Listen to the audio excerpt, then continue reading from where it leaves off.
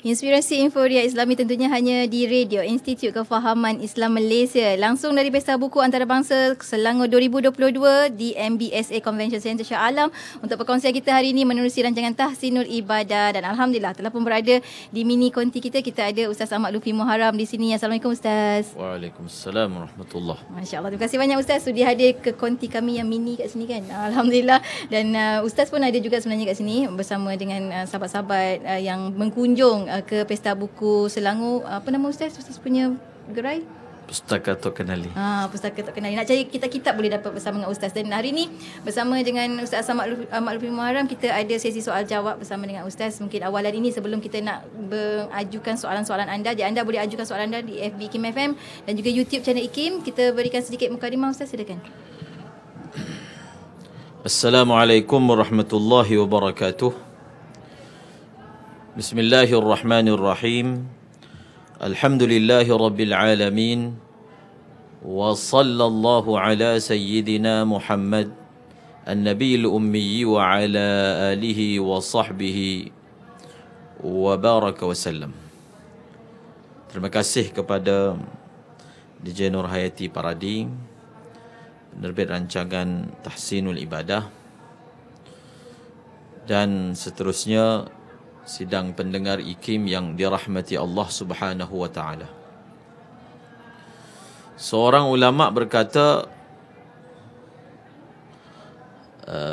al-ilmu saydun wa qayduhul kitabah. Ilmu adalah binatang buruan dan tali pengikatnya adalah menulis. Dalam perkataan yang lain, seorang ulama berkata, qayyidul ilma bil kitabah.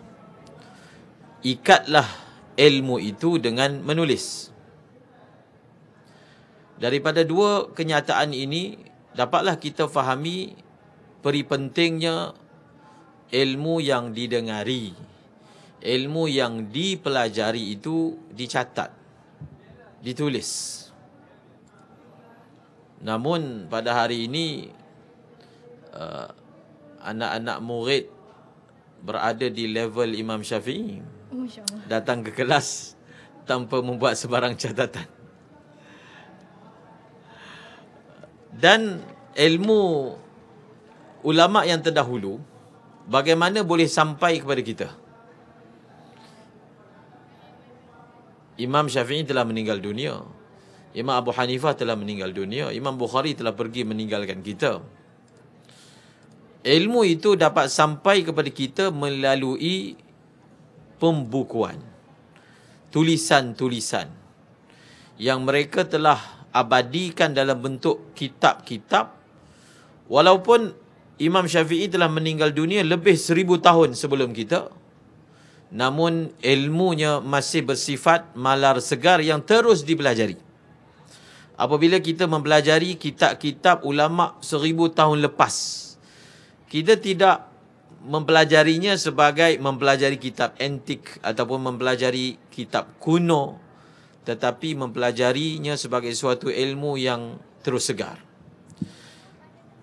Guru ni ada dua jenis. Yang pertama, syaikhun natiq, guru yang bercakap.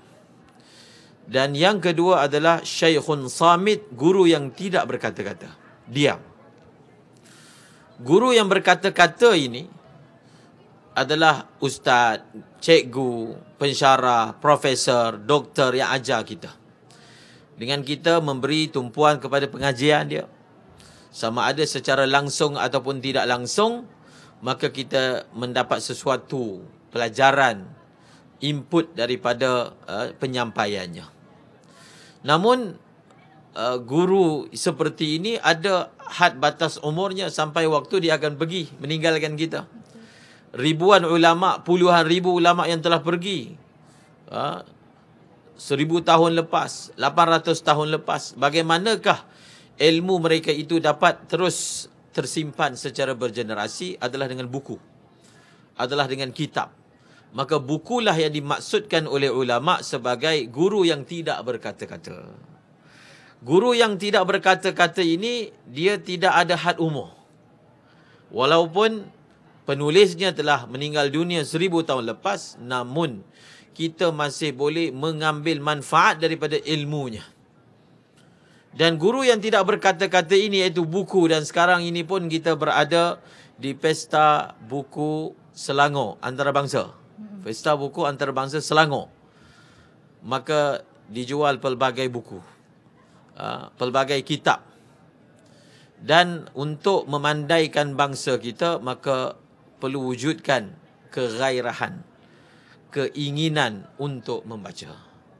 Untuk membaca. Mungkin kita tak berkesempatan jumpa dengan tok guru, dengan profesor si fulan kerana mungkin dia berada jauh daripada kita. Ataupun dia telah pergi lebih awal daripada kita, namun ilmunya masih dapat dipelajari, masih dapat diterokai sehinggalah hari ini. Dan guru yang tidak berkata-kata ini, kita boleh bawa dia masuk dalam kereta. Kita boleh bawa masuk dia dalam ruang tamu rumah kita. Kita boleh bawa dia dalam bilik tidur rumah kita. Di mana sahaja kita boleh bawa dia, dan kita boleh mengambil manfaat daripada dia. Dan Allah Subhanahu Wa Taala ketika menurunkan agama, menurunkan kitab, iaitu Al-Quran. Menurunkan kitab, iaitu Al-Quran. Dan kitab Al-Quran itu yang disebut di awal surah Al-Baqarah, Dzalikal kitab. Kitab itu. Bukan hanya disampaikan melalui mulut, tetapi ditulis, dicatat, dibaca. Kerana itulah kitarannya, pusingannya bagaimana ilmu itu terhasil dan dihasilkan. Dan semoga Allah Subhanahu Wa Taala menjadikan kita orang yang mencintai ilmu. Justru kalau kita nak membaca, pilihlah kitab yang bagus. Pilihlah buku yang memberi manfaat.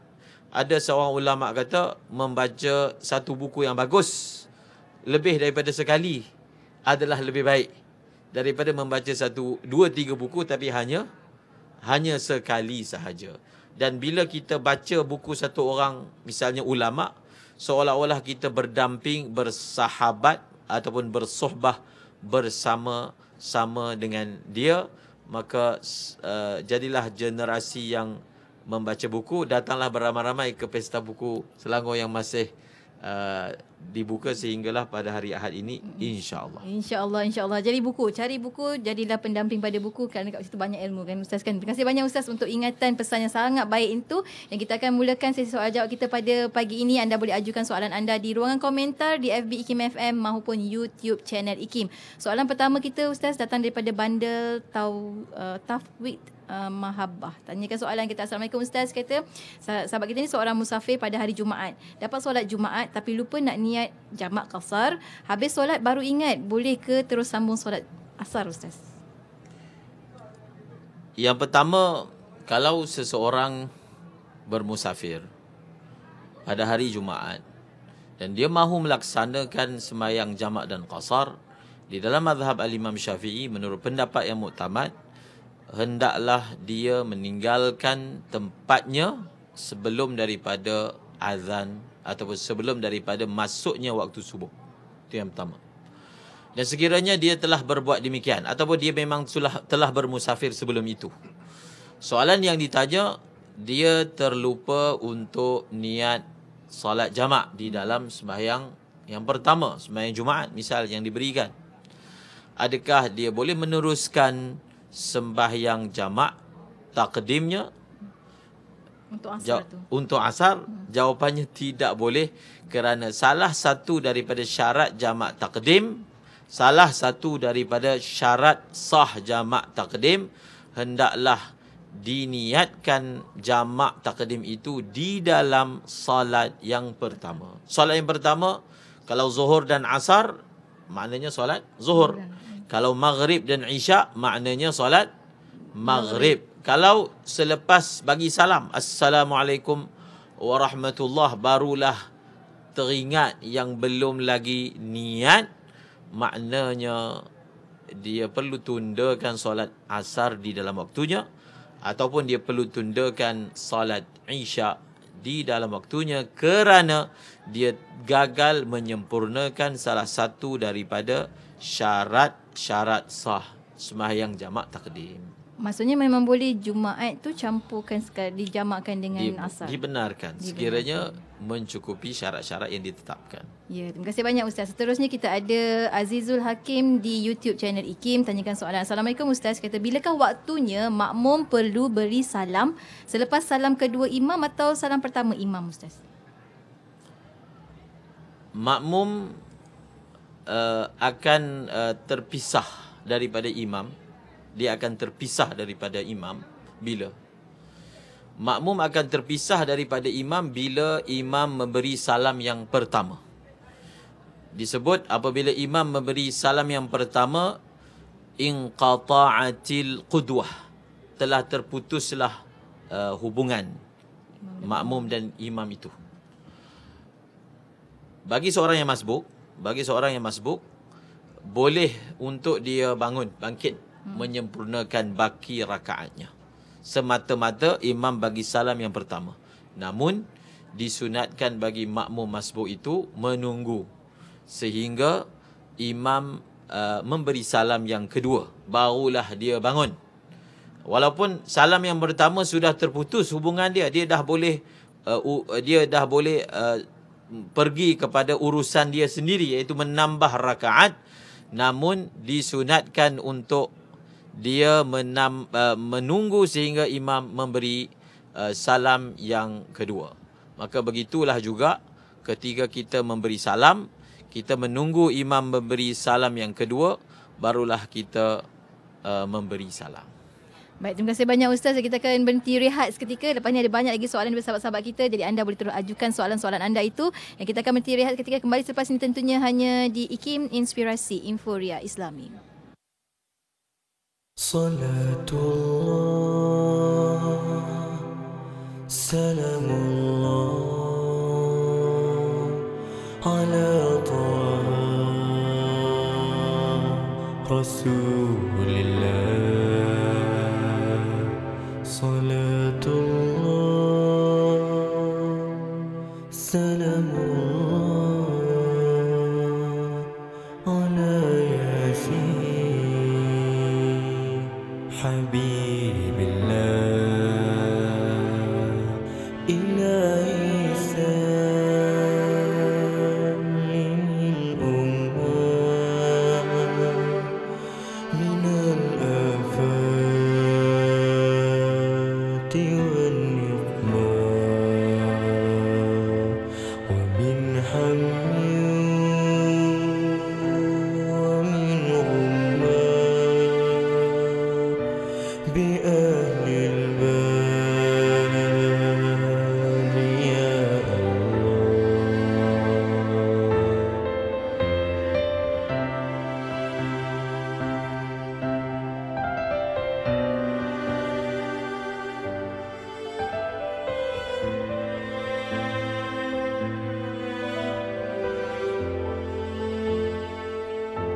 Salatullah, salamullah, ala taha Rasulillah.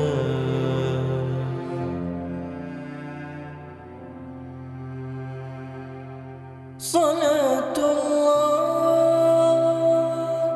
salamullah,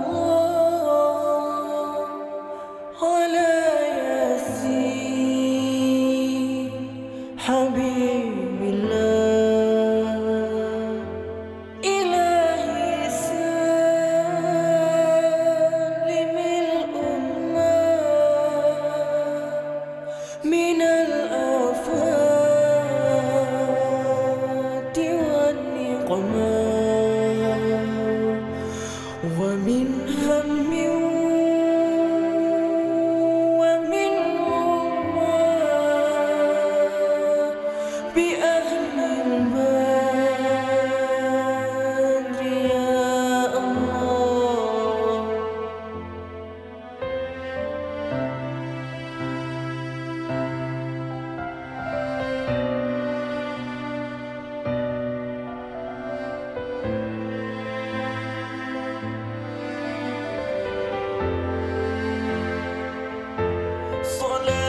Salatullah,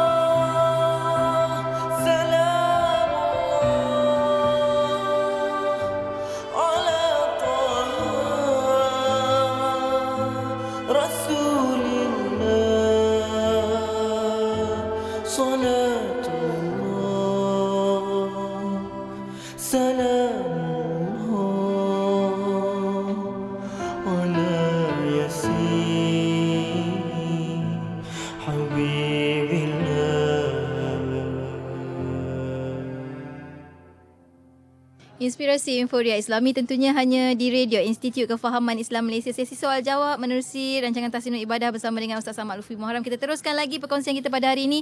Untuk anda ajukan soalan anda dan jawab terus oleh Ustaz Ahmad Lutfi Muharram. Kita terus Ustaz ya untuk soalan seterusnya. Sahabat kita di YouTube channel IKIM. Muhammad Zainal tanyakan soalan Ustaz. Adakah boleh seorang ayah menjadi ayah menantu kepada seorang lelaki? Macam mana ni? Kita skip dulu soalan sebelum Ustaz. Agak payah sikit. Kejap ya, saya cari soalan baik sebelum yang lain. Sebab kita tadi banyak soalan juga. Okey. Daripada Azizul Hakim tanya soalan. Assalamualaikum Ustaz, kata adakah bacaan basmalah di pertengahan surah At-Taubah juga dilarang jika kita mulakan pada ayat selain ayat pertama Ustaz? Bismillahirrahmanirrahim. Daripada 114 surah, semua surah itu disunatkan membaca Bismillahirrahmanirrahim di awalnya. Dan Bismillahirrahmanirrahim adalah satu bahagian daripada awal surah tersebut. Kecuali satu surah, iaitu suratul Taubah ataupun dipanggil suratul Bara'ah. Suratul Taubah dan suratul Bara'ah tidak disunatkan untuk membaca bismillah di awalnya, kerana hikmah yang tertentu. Dan soalannya, kalau kita membaca surah Taubah daripada pertengahan, adakah hukum yang sama? Iaitu tidak disunatkan untuk membaca Bismillahirrahmanirrahim. Jawapannya ya. Sama ada kita membaca di awal surah ataupun kita membaca di tengah surah, maka tidak disunatkan untuk memulakan dengan Bismillahirrahmanirrahim. Ustaz, kalau macam surah-surah lain, adab kita membaca Al-Quran, macam contoh Al-Baqarah lah contohnya kan Ustaz, masih juga lagi ke disunatkan untuk baca basmalah ketika nak, walaupun di pertengahan surah Ustaz? Untuk surah-surah yang lain, ataupun bila kita baca surah daripada tengah, maka tidak ada bismillah. Yang disunatkan adalah a'udzu billahi minasyaitonirrajim, kemudian kita sambung. Allah Subhanahu wa taala berfirman dalam Al-Quran, wa idza qara'tal Quran fasta'iz billah. Bila kamu membaca Al-Quran, maka hendaklah kamu meminta lindung dengan Allah daripada syaitan. Jadi apakah lafaznya? A'udzu billahi minasyaitonir rajim. Ia disunatkan di awal dan ia juga disunatkan di tengah. Adapun bismillah tidak disunatkan. Kerana yang disebutkan tadi, bismillah itu dia adalah bahagian daripada surah di kepala surah. Dia bukan bahagian daripada surah di tengah surah. Justru bila kita baca daripada awal, a'udzubillah, bismillah. Kalau kita baca daripada tengah, kita hanya berkata a'udzu billahi minasyaitonir rajim. Terima kasih banyak Ustaz untuk pencerahan. Seterusnya kita ada Azizul Hakim lagi di YouTube channel IKIM, kata imam dengar bayi menangis, nak pendekkan bacaan takat mana Ustaz? Adakah kita boleh skip semua bacaan sunat Ustaz? Ada sekali Nabi SAW selepas mayang, Nabi berkata, keinginanku, lebih kurang lafaznya, keinginanku untuk memanjangkan sembahyang. Tetapi melihat kepada ada tangisan bayi dan kasihan kepada ibu, maka baginda meringkaskan sembahyang. Oleh kerana itu, adalah makruh seorang imam memanjangkan sembahyangnya. Sembahyang apa? Sembahyang fardu. Makruh. Misalnya, dalam tasbih rukuk, boleh baca 3 kali, boleh baca 5 kali, boleh baca 11 kali. Di samping subhana rabbiyal azimi ada doa lain yang disunatkan, Allahumma laka raka'tu wa bika amantu. Doa lain yang disunatkan. Namun ia tidak disunatkan dilakukan oleh imam. Imam tidak disunatkan. Imam hanya berpada dengan 3 kali sahaja. Imam hanya berpada dengan membaca doa qunut yang biasa sahaja. Membaca surah-surah yang pendek sahaja mengikut jenis sembahyang. Maka kalaulah dalam keadaan seperti yang ditanyakan tadi, imam membaca seperti yang dituntut lah. Seperti yang dituntut. Iaitu membaca, kalau tasbih itu 3 kali, baca 3 kali. Kalau tasbih itu kalau bacaan doa itu sekali, dibaca sekali, iaitu dia berjalan seperti biasa. Baik, terima kasih banyak Ustaz. Seterusnya kita ada soalan daripada DFB Ikim alias Rahman. Tanyakan soalan. Assalamualaikum Ustaz. Soalan sahabat kita ni, zakat perhiasan yang tidak pakai, adakah dia termasuk zakat perhiasan juga atau simpanan Ustaz? Sebab dia perhiasan tapi dia tak dipakai. Perhiasan ni dalam bahasa Arab makna dia huli.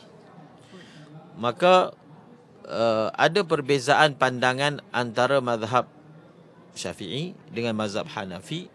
Adakah perhiasan wajib dibayar zakat? Wajib dibayar zakat. Dalam mazhab al-Imam Syafi'i yang kita dah belajar dahulu dalam kitab Safwatuz Zubat, perhiasan yang diharuskan, dengar betul-betul, perhiasan yang diharuskan tidak wajib zakat ke atasnya. Perhiasan yang diharuskan. Perhiasan yang diharuskan yang digunakan. Begitu ayat dia. Apa maksud dia? Ada perhiasan yang haram. Misalnya, perhiasan itu dipakai oleh lelaki, haram. Misalnya. Perhiasan itu dipakai secara berlebihan. Perhiasan yang tak wajib zakat dalam mazhab Syafi'i, pertama syarat dia itu harus, bukan haram. Yang kedua, dia bukanlah semata-mata simpanan, tidak dipakai langsung. Yang ketiga, dia itu tidak sampai ke tahap israf, berlebihan. 3 syarat. Kalau cukup 3 syarat ni, perhiasan itu tidak wajib dizakatkan. Maka perhiasan yang dibeli untuk dipakai oleh lelaki wajib dizakatkan kerana dia haram. Perhiasan yang dibeli semata-mata aset. Contohnya lelaki, dia beli perhiasan. Seperti mana orang beli jongkong emas sebagai aset emas. Ada juga orang beli dalam bentuk perhiasan. Niat dia hanya semata-mata aset. Bukan untuk dipakai. Sama ada dipinjamkan ke, disewakan ke, maka ia wajib dizakatkan. Maka kalau ada perempuan, dia ada banyak perhiasan. Dia taklah pakai semuanya sepanjang masa. Bila dia nak melaram kenduri, dia pakai. Kenduri pula, tengok pula majlis, dia tukar-tukar pula. Contoh yang jenis banyak perhiasan. Namun, dia dipakai juga. Walaupun setahun beberapa kali, ia tetap masuk dalam kategori dipakai, maka tidak wajib membayar zakatnya. Baik, terima kasih banyak Ustaz. Maknanya kalau suami nak simpan tu bagi isteri Ustaz kan? Terus isteri boleh pakai. InsyaAllah. Daripada Nurdin di FB Ikim, ada 2 soalan Ustaz. Kata yang pertama, jika seorang jahil tersalah kaedah wuduk ataupun mandi wajib dan dia sedang dalam proses belajar, adakah wajib diulang kembali solat-solatnya? Dan yang kedua, adakah dimaafkan jika seorang batuk agak lama semasa membaca surah Al-Fatihah di dalam sembahyangnya sehingga terputus muwalat? Ustaz.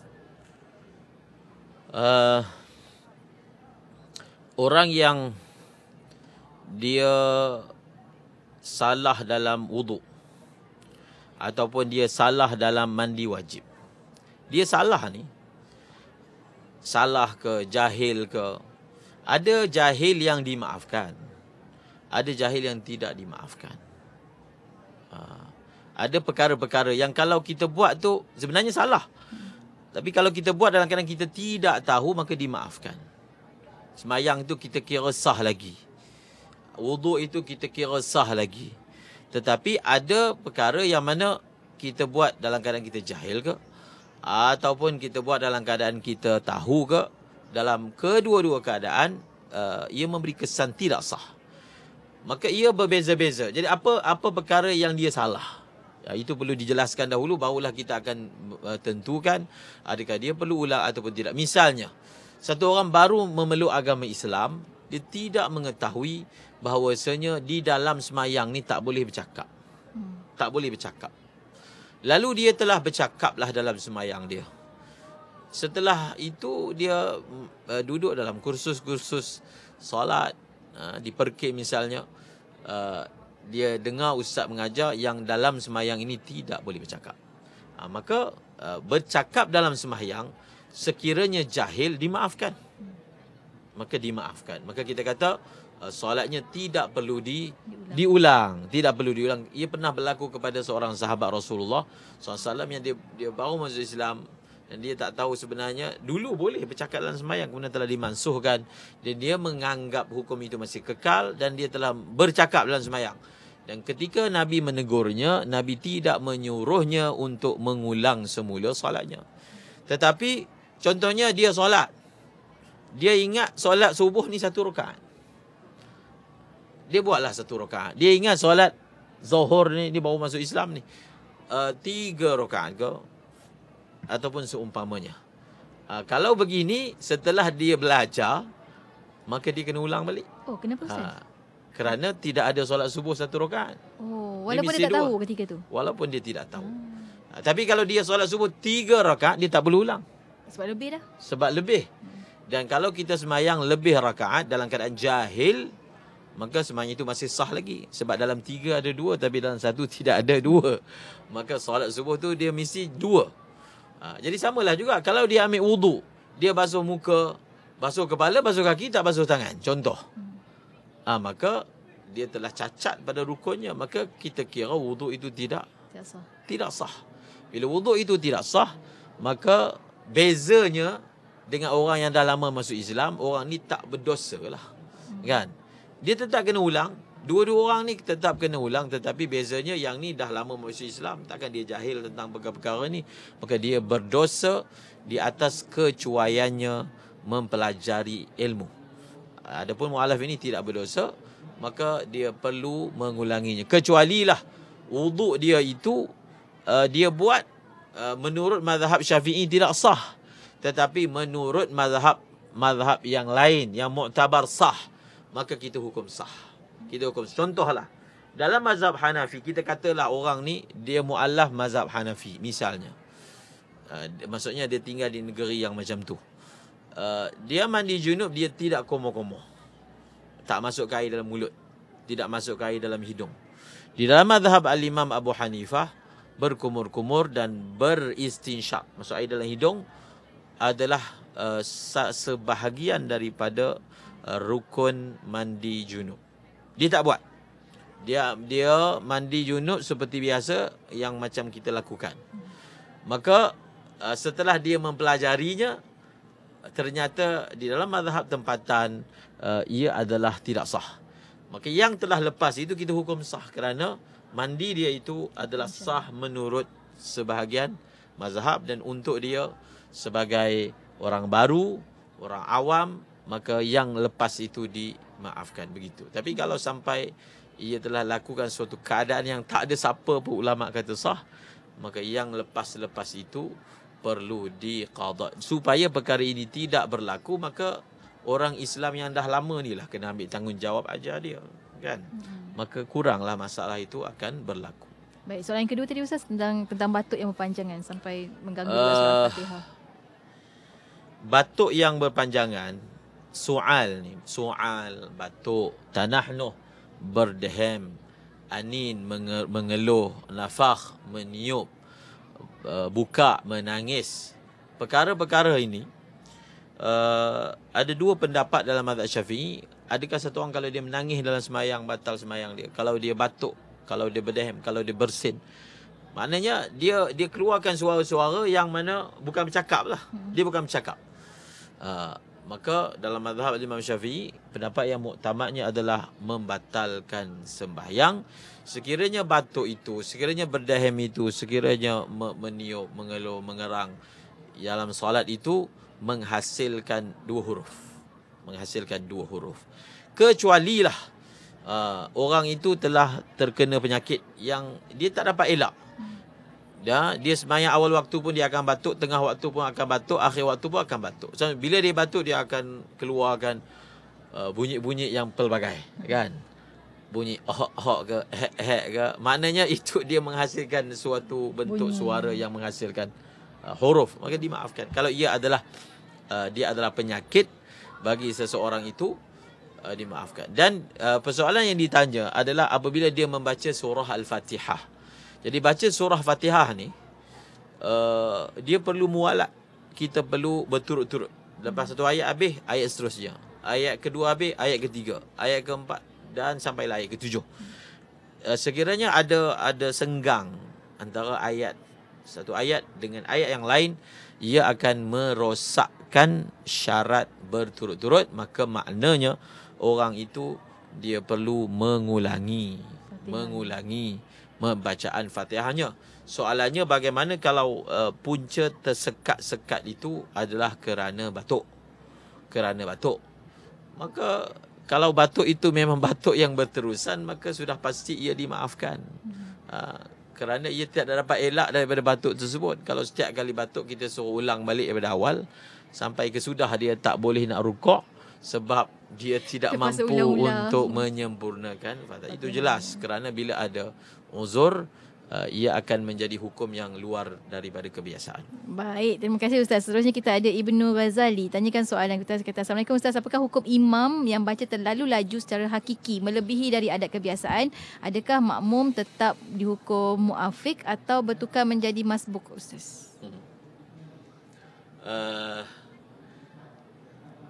Muafiq dan masbuk ni antara masalah yang perlu dipelajari dengan baiklah. Sehingga ada ulama Jawi yang menulis kitab khas berkaitan dengan masbuk dan muafiq. Masbuk ini didefinisikan sebagai orang yang dia masuk dalam sembahyang, dia tidak memperolehi masa yang cukup.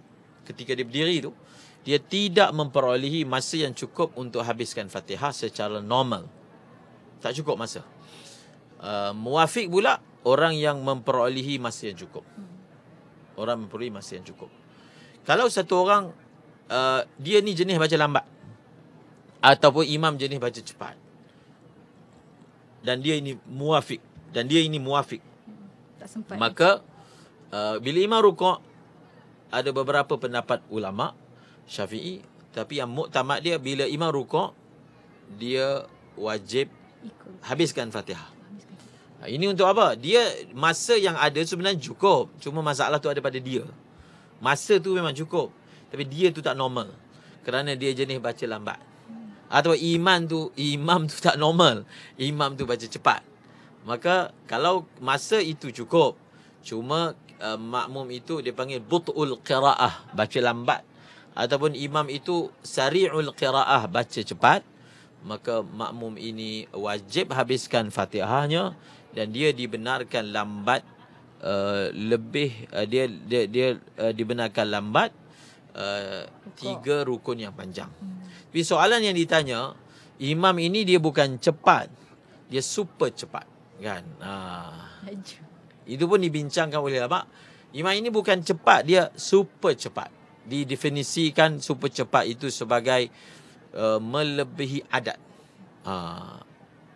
Cepat ni pun ada adat dia ni lagi cepat. Kalaulah imam dia punya bacaannya super cepat, ataupun disebut sebagai melampaui adat, maka makmum ini dikira sebagai masbuk.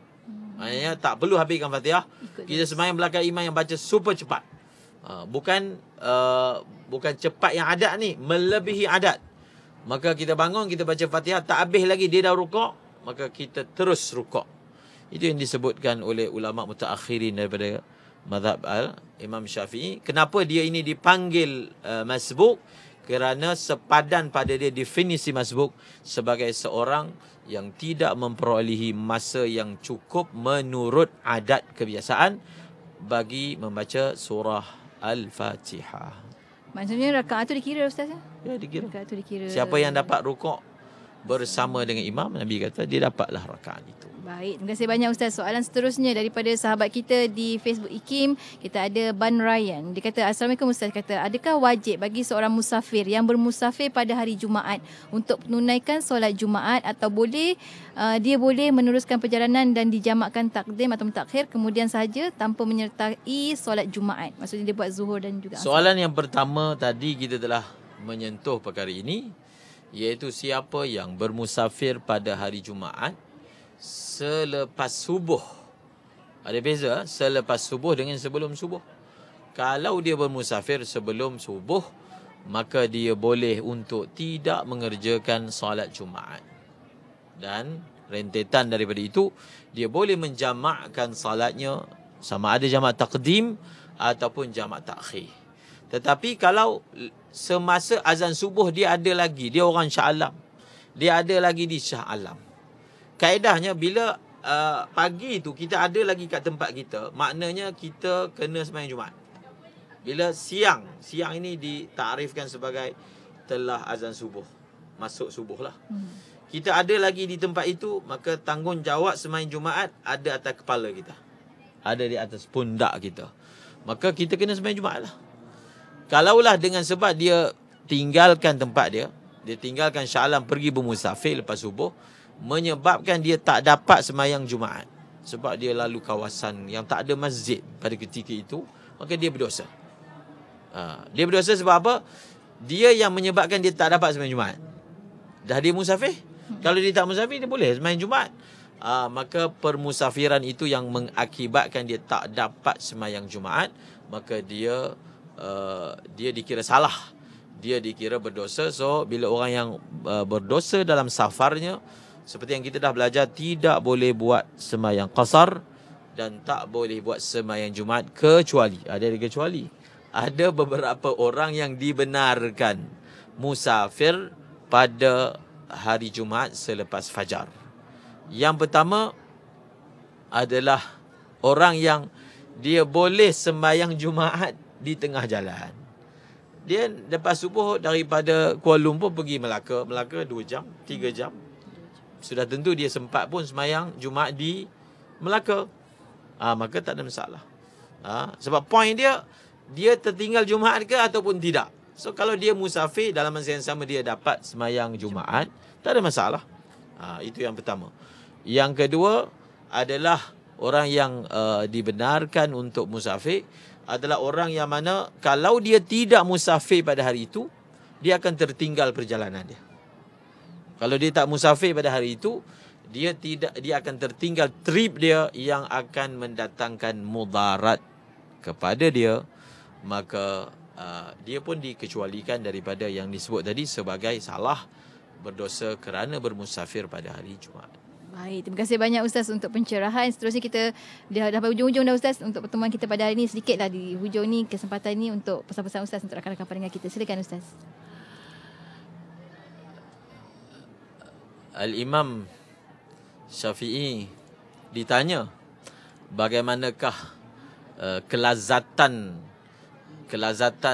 tuan ketika mendengar ilmu baru. Maka beliau mengatakan, kelazatan yang aku rasai kerana mendengar ilmu baru ni, dia punya lazat dia, sehingga aku menginginkan seluruh roma-roma aku berkongsi kelazatan tu. Sebab kelazatan mendengar ilmu tu hanya dirasai oleh telinga, sebab telinga je dengar. Aku harapkan setiap roma ni diberi pendengaran supaya dia berkongsi bersama-sama mendapat kelazatan ilmu. Oleh kerana itu kita akan jadi bangsa mulia bila kita berilmu. Bukan kita kaya, bukan kita bangsawan, bukan kita ada jawatan, tetapi adalah dengan menjadi seorang yang berilmu. Maka ilmu itu diperolehi dengan belajar. Innamal ilmu bitta'allum. Hanya sahaja ilmu itu diperolehi dengan belajar. Ulama yang terdahulu, mereka ada suatu kegairahan luar biasa dalam mengumpulkan buku, mengumpulkan kitab. Bukan hanya kumpul saja, membacanya. Sehingga ada ulama, antara yang masyhur disebutkan Ibnu Lahiyah ni, dia ulama hebat, dia qadhi, dia hakim mahkamah. Di akhir umur dia jadi pelupa, dia jadi masalah dalam ingatan dia. Sebab apa? Sebabnya seperti yang diceritakan bahawasanya kitab dia terbakar. Library dia terbakar. Lalu ia telah betul-betul memberi tekanan yang mendalam pada dirinya sehingga menghasilkan perubahan kepada emosi dia. Itu ulama yang terdahulu dalam kegairahan bersungguh-sungguh untuk mendapatkan ilmu. Imam Syafi'i ketika belajar, oleh kerana beliau kata ibu saya miskin, tak mampu nak bayar pun kepada guru ustaz yang mengajar. Dan beliau ini kegairahan menuntut ilmu, apatah lagi zaman dahulu kan, kertas ini sangat mahal. Maka beliau menulis ilmu-ilmu yang didengari daripada para masyayikh dan para guru di Masjidil Haram di atas tulang-tulang. Dia kutip tulang-tulang unta dia punya bahagian katif, lebar sikit kan. Kutip tulang, bawa tulang tu tulis ilmu. Dan dia ada satu tempayan yang isi tulang-tulang, yang mana di situ ada catatan beliau. Dan itulah maksudnya usaha dan pengorbanan seperti itu mewujudkan seorang yang namanya Imam Syafi'i. Maka kita kena ajar anak-anak kita menghormati ilmu, menghormati kitab-kitab ilmu, buku-buku ilmu. Sehingga saya dengar daripada Dr. Fadilah Khamsah, beliau katakan ayah beliau Haji Khamsah, hatta buku matematik pun dia kata jangan letak atas lantai, tulis di atas meja. Kita mungkin Quran kan, fardu ain. Buku matematik pun, mana buku pengajian biasa pun jangan letak di atas lantai. Belajar menghormati ilmu, ahli ilmu, guru-guru lah ahli ilmu, guru-guru, ulama, tuan guru. Belajar menghormati ilmu, alat-alat ilmu. Alat ilmu ni apa? Pen alat ilmu, kitab-kitab, buku-buku, kertas-kertas, ini semua adalah alat ilmu. Dan daripada segi agama Islam, ada yang dipanggil keberkatan. Sejauh mana satu orang itu dia dapat memaksimalkan adabnya terhadap ilmu, Allah akan beri ilmu yang tinggi pada dia, insya-Allah. Insya-Allah semoga kita ni tergolong dengan orang-orang yang memuliakan ilmu, insya-Allah. Terima kasih banyak Ustaz untuk perkongsian pada hari ini. Insya-Allah minggu hadapan kita akan kembali ke konti, insya-Allah, untuk perkongsian sambungan pengajian Matan Zubat. Sampai bertemu lagi minggu hadapan, insya-Allah Ustaz. Assalamualaikum. Waalaikumsalam. Dan untuk anda rakan pendengar, teruskan kesetiaan bersama kami tentunya hanya di IKIM, Inspirasi Inforia Islami.